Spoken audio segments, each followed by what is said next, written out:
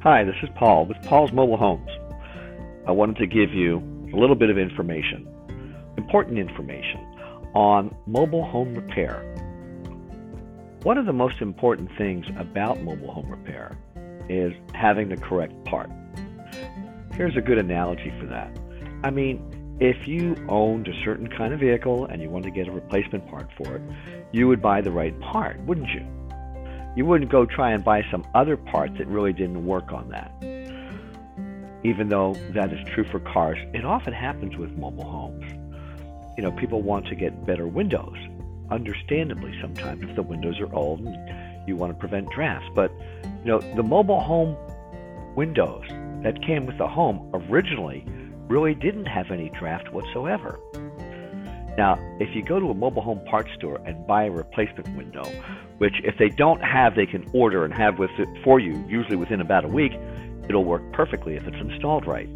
The cost will be very little.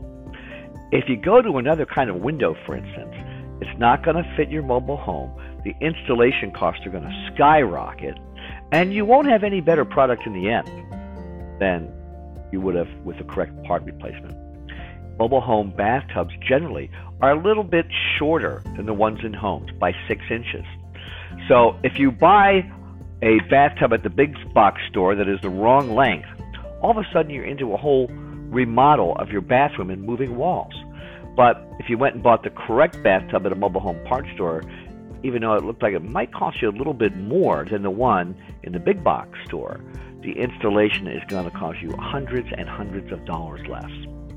The same is true of kitchen sinks and some other items like front doors and back doors in mobile homes. So it's important to know. Otherwise, you can get contractors, they don't even know about mobile homes. They're just going to go to the big box store and buy a $500 front door and charge you $800 to install it because they had to make alterations to the home itself in order to install your door.